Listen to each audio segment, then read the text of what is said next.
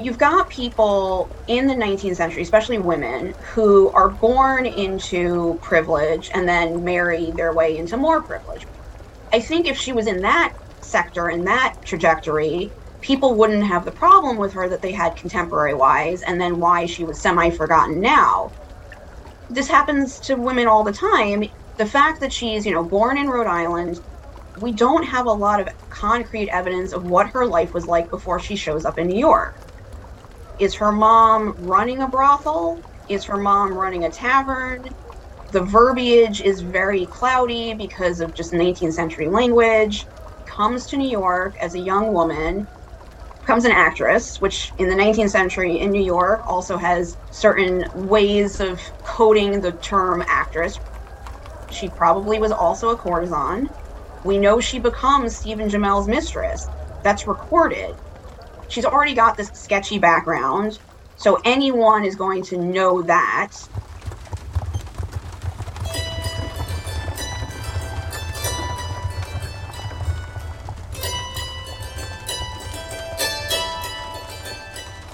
Welcome to episode 2 of Beyond Burning Gotham. My name is James Scully. These episodes are the history compendium for the preceding Burning Gotham chapters. They'll help paint the picture on what was really going on in 1835. Our characters live in a New York that's rapidly becoming the most important city in the Western world. In this episode, we'll focus on New York immigration, disorder, and the richest woman in America.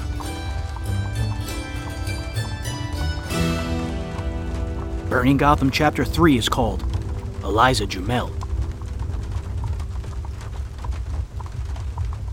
Have you been to see Father? No, and I don't intend to. Mr. Hamilton has advised me against it. You still love him. That doesn't change what he is. A man? A liar, an embezzler, and an atheist. Who among the rich in this city isn't? Well, I'm having my land uptown reappraised. Let's ensure the aqueduct flows past as intended. I had never heard of Morris Jumel. I had never heard of Eliza Jumel. The house just seemed really interesting when I applied for the job. I was hired there as Director of Education and Public Programs because I had gotten into art history, which was kind of the macro level. And then when I figured out what I wanted to do in museums, it was museum education and public programming. Looked up the history of the house, found where it was, went on the interview, and that was probably the first time I heard her name. I hadn't heard of her before that.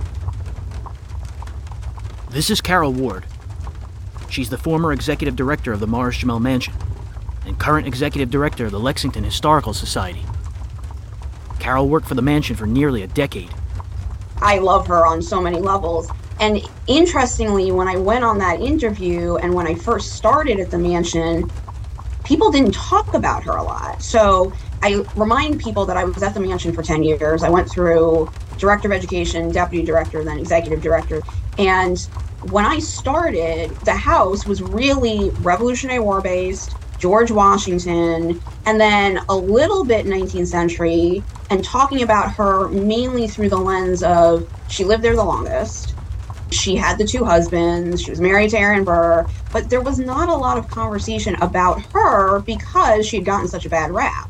And so a lot of people didn't want to talk about her mysterious past. Did she potentially kill her first husband?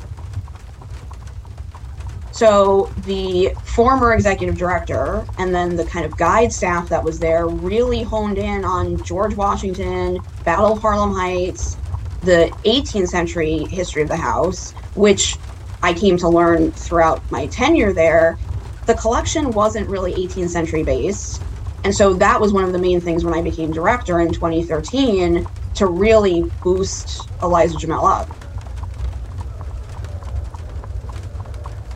The mansion is located at 65 Jumel Terrace, near St. Nicholas Avenue and 160th Street, in Washington Heights, Manhattan.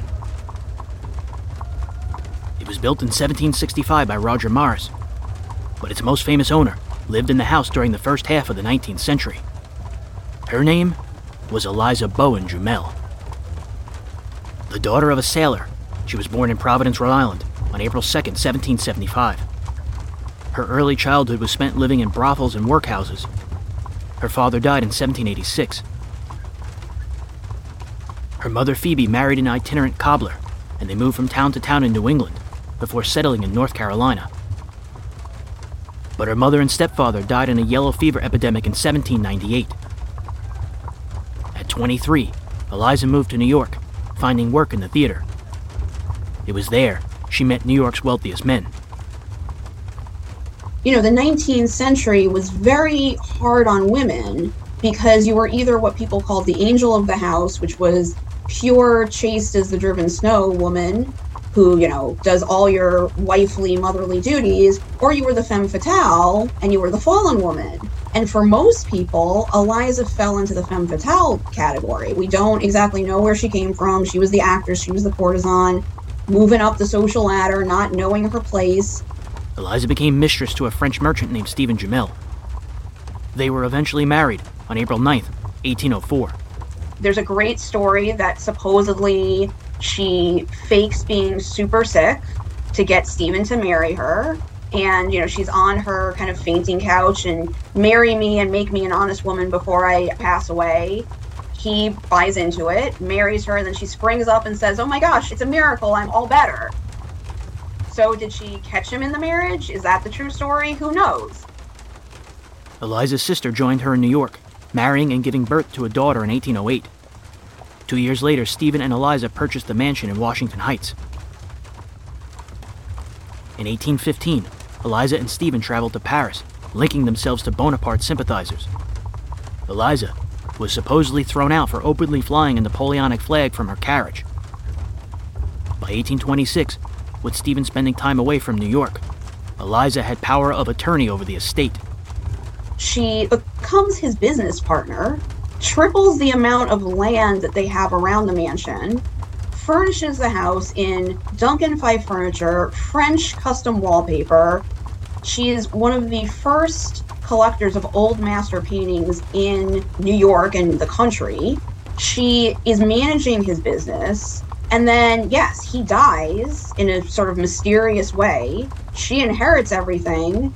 And then later on marries Aaron Burr for his kind of title. We know he marries her for her money. And then gets to divorce him because she does have power of attorney over her own estate. And in a weird twist of fate, it's Alexander Hamilton's son who's her divorce attorney, which I just love that as karma for Burr. In 1832, a carriage accident took Stephen's life. Eliza became one of the country's richest women. Just the idea of this singular woman maneuvering, it's like she's presented with a new series of obstacles almost throughout her whole life that she manages to negotiate past. This is Greg Young. Greg's been co-host of the Bowery Boys podcast since 2007. He and Tom Myers' show has been such a success that it spawned spin-offs, live performances, walking tours, and an acclaimed book, The Bowery Boys' Adventures in Old New York. That's a must-read for all New York City history aficionados. I asked Greg about his research into the life and times of Eliza Jumel. In a sense, she's more successful because her life was mostly before the real rise of the New York elite, the New York upper class here in the 1830s and 40s, which is why she was looked down upon. She had garnered her own power, her own wealth. She knew how to manage her own wealth in a world of men. You do have women by the 1830s and 40s, they're negotiating their own path, but it's in this idea of social class and wealth. It's very role-based. I mean, those women also had power, and they negotiated and used the tools that they had to kind of keep ahead. But you see why they look down on someone like Eliza Jumel, who had a very tragic past. I mean, what's really interesting, actually, is this whole debate about, well, was she, a prostitute? Those rumors vexed her whole life as a way to tarnish her, but she did grow up in a brothel. I don't think it's been proven that this is what her life was at this time, but it kind of didn't matter because by the time of the start of the 19th century, these were rumors that circulated about her. And by the way, she's the example that we know because she was married to Aaron Burr, because she did sort of distinguish herself, and her house is preserved. So we get to look at her story and find it more fascinating. But there were a lot of women during this period that kind of forged their own path because they had to, out of necessity. It's very hard to be a woman without means.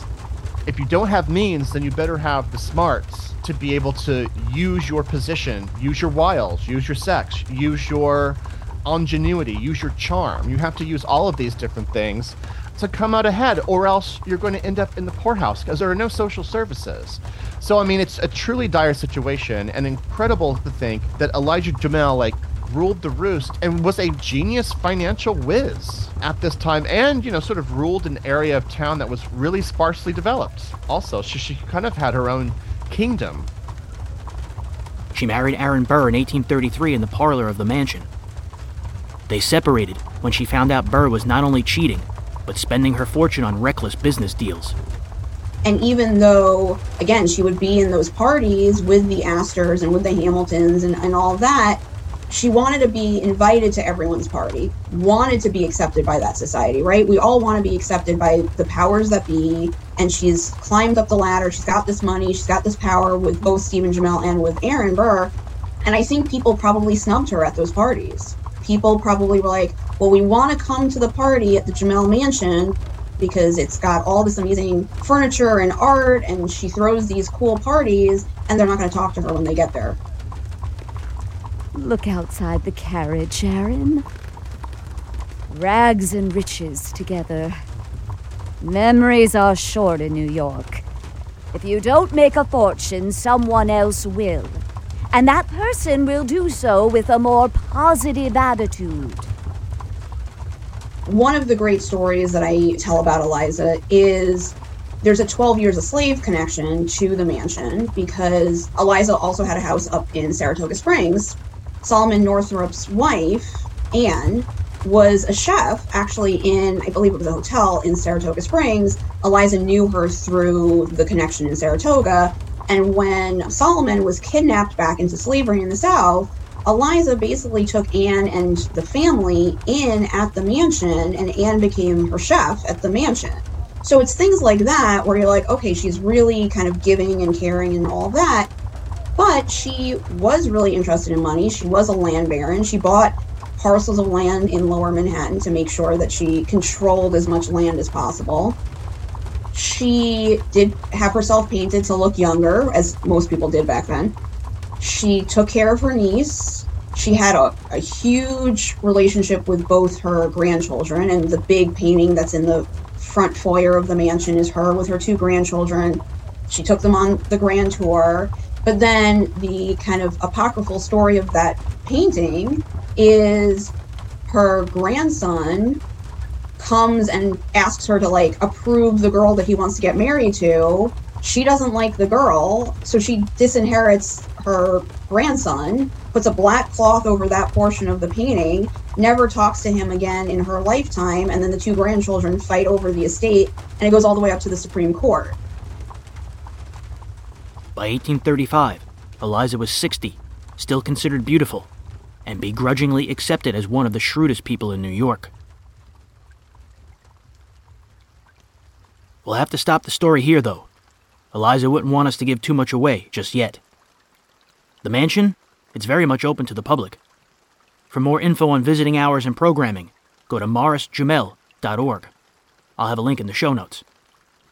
Incidentally, if you really like Eliza, well, there's a rumor that her ghost still frequents the mansion. We'll have some of those stories in the Patreon feed at patreon.com/burninggotham.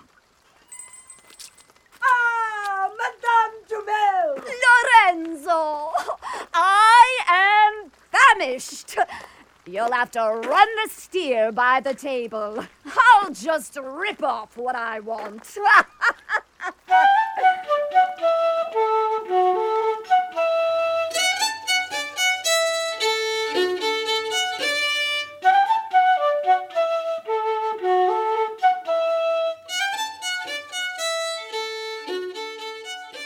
This is the Jacksonian period in American history. You have really the growth of this sort of working class, by your bootstraps sort of people who really had to fight for their rights because New York still was somewhat of a patrician city how it was run. And you really have the growth of things like Tammany Hall and others fighting for the rights for the working class. And it wasn't altruistic, of course, on their part. They did it because they knew they could get their votes.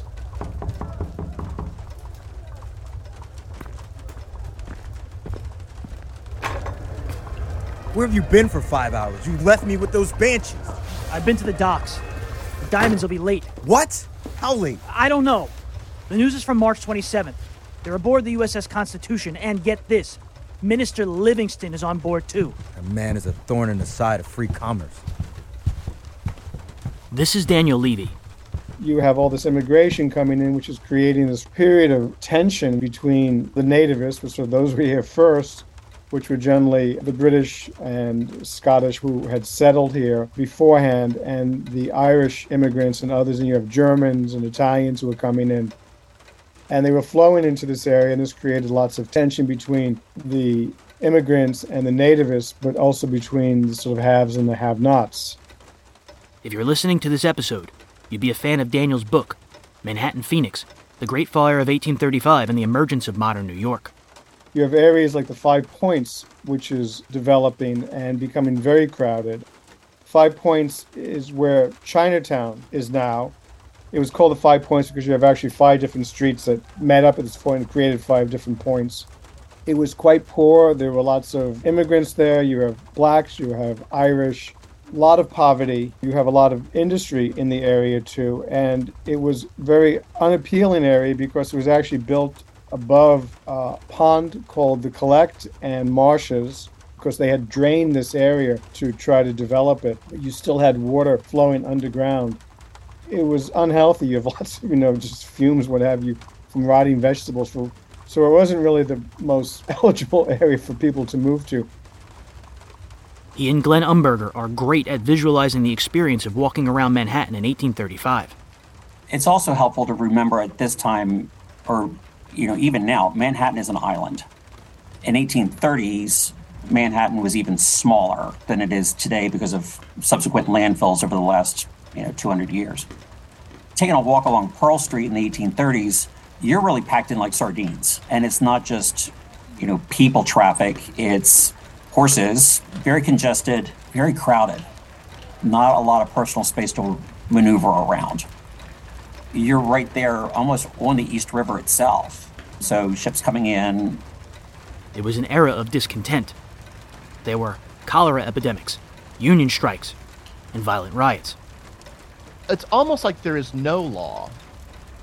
There are social norms that are happening, but the law is certainly protecting those in the kind of upper spheres of these places. And it's not that there aren't well-meaning people who want there to be a law-abiding force, but the city's about to grow too quickly. It's about to become untethered, and it's going to be that way for decades. And that's what's interesting is when you see something, especially in the 1830s and 40s, where they have no idea what's coming.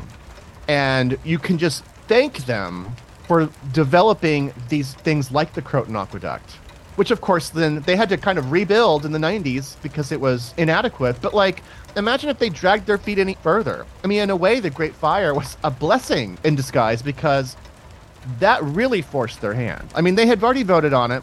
This was like, oh no, we actually need to get serious about this. This is a top priority, building this, because let's not even talk about cholera and all the other diseases that are spreading because there's no proper water source. It's just fascinating looking back at this era and seeing that what they're dealing with is no city is dealing with the same kind of pressures and crises. And little do they know that they're all about to get worse exponentially throughout the rest of the century. Speak for yourself, Lawrence! It's your Tammany policies that are causing all the union strife! And you should be in Albany, Lee! Oh, please, Clark! Please, Clark! It's the global trade union that's causing all the agitation. Don't be surprised if the stonecutters are back on strike soon. What do you think John Jacob Astor will say to that? There was the stonecutter riot. People were worrying about their work being taken away. These were stonecutters who were upset when they realized NYU, New York University, started building its campus on Washington Square. You have the main building, which was going up on the east side of the square, and the fellow who was supplying the stone, instead of hiring stonecutters from New York, decided to do it more cheaply and get prison labor from up at Sing Sing. And the stonecutters were quite upset, and they marched up and they damaged his yard and what have you. You see some early signs of this sort of Irish nativist tension going on. The Irish were not only afraid of because of work, because you have a lot of Irish who were coming in who were taking jobs, but also there was this real sort of Protestant Catholic tension at this point, a sort of anti-papist sentiment going around. But at the same time, you also have below the upper class people dealing with newly arriving Irish immigrants. And so then you have another way, a very dark way of looking at themselves as Americans, as the, quote, Native Americans, as those people that like, well, we've been here a couple generations, so we deserve to be here, and this is our country. A lot of the strife and violence that would occur really does so because of this idea of like defending your Americanness in an era where America is not even like 75 years old yet. I mean, it's kind of extraordinary. When you even look a little bit later at the Astor Place riots, which are 1849, that really is about, it's almost like a little version of the Revolutionary War, where you're British and we're American, and you know we deserve to stay here and you're beneath us. So I think all of that is playing out in different ways on different class levels, but that's at the core of all of it, I think. Jeff Broxmire explained how Tammany Hall benefited from this disorder. One of the tensions in Tammany specifically is that it bases its myth and legend off of this indigenous chief Tamamund who supposedly helped the settlers in like around Pennsylvania. All of this iconography gets wound into the actual rituals of Tammany Hall. They call the building the wigwam. Their outfits where they dress up as indigenous people, they call their members braves and things like that.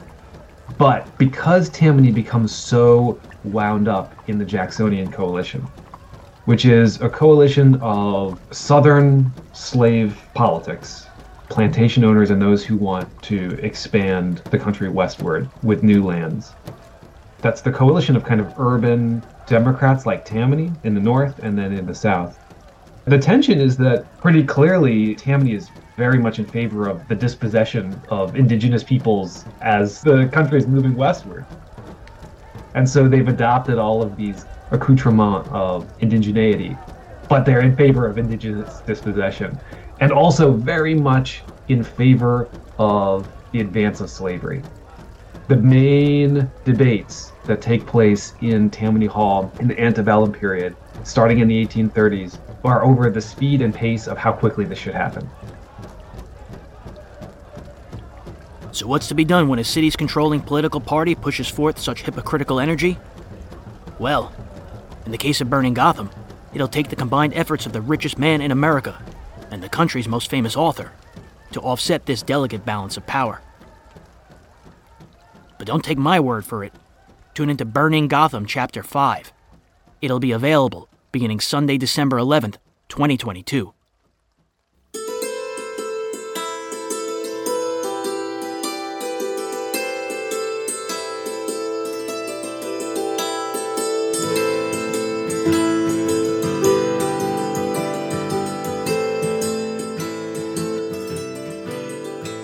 Thank you for tuning into Episode 2 of Beyond Burning Gotham. New Burning Gotham chapters come out Sundays and Tuesdays, and these history episodes drop on Fridays. Special thank you to Carol Ward, Daniel Levy, Glenn Umberger, Greg Young, and Jeff Broxmire. They provided detailed insights on Eliza Jumel and New York in 1835. Our music comes courtesy of the Itinerant Band. For more info, please visit itinerantband.com. To support the show for as little as $2 a month, please go to patreon.com/burninggotham.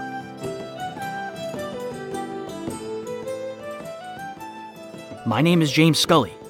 This has been Episode 2 of Beyond Burning Gotham, and I'll catch you on the flip side. Thank you very much.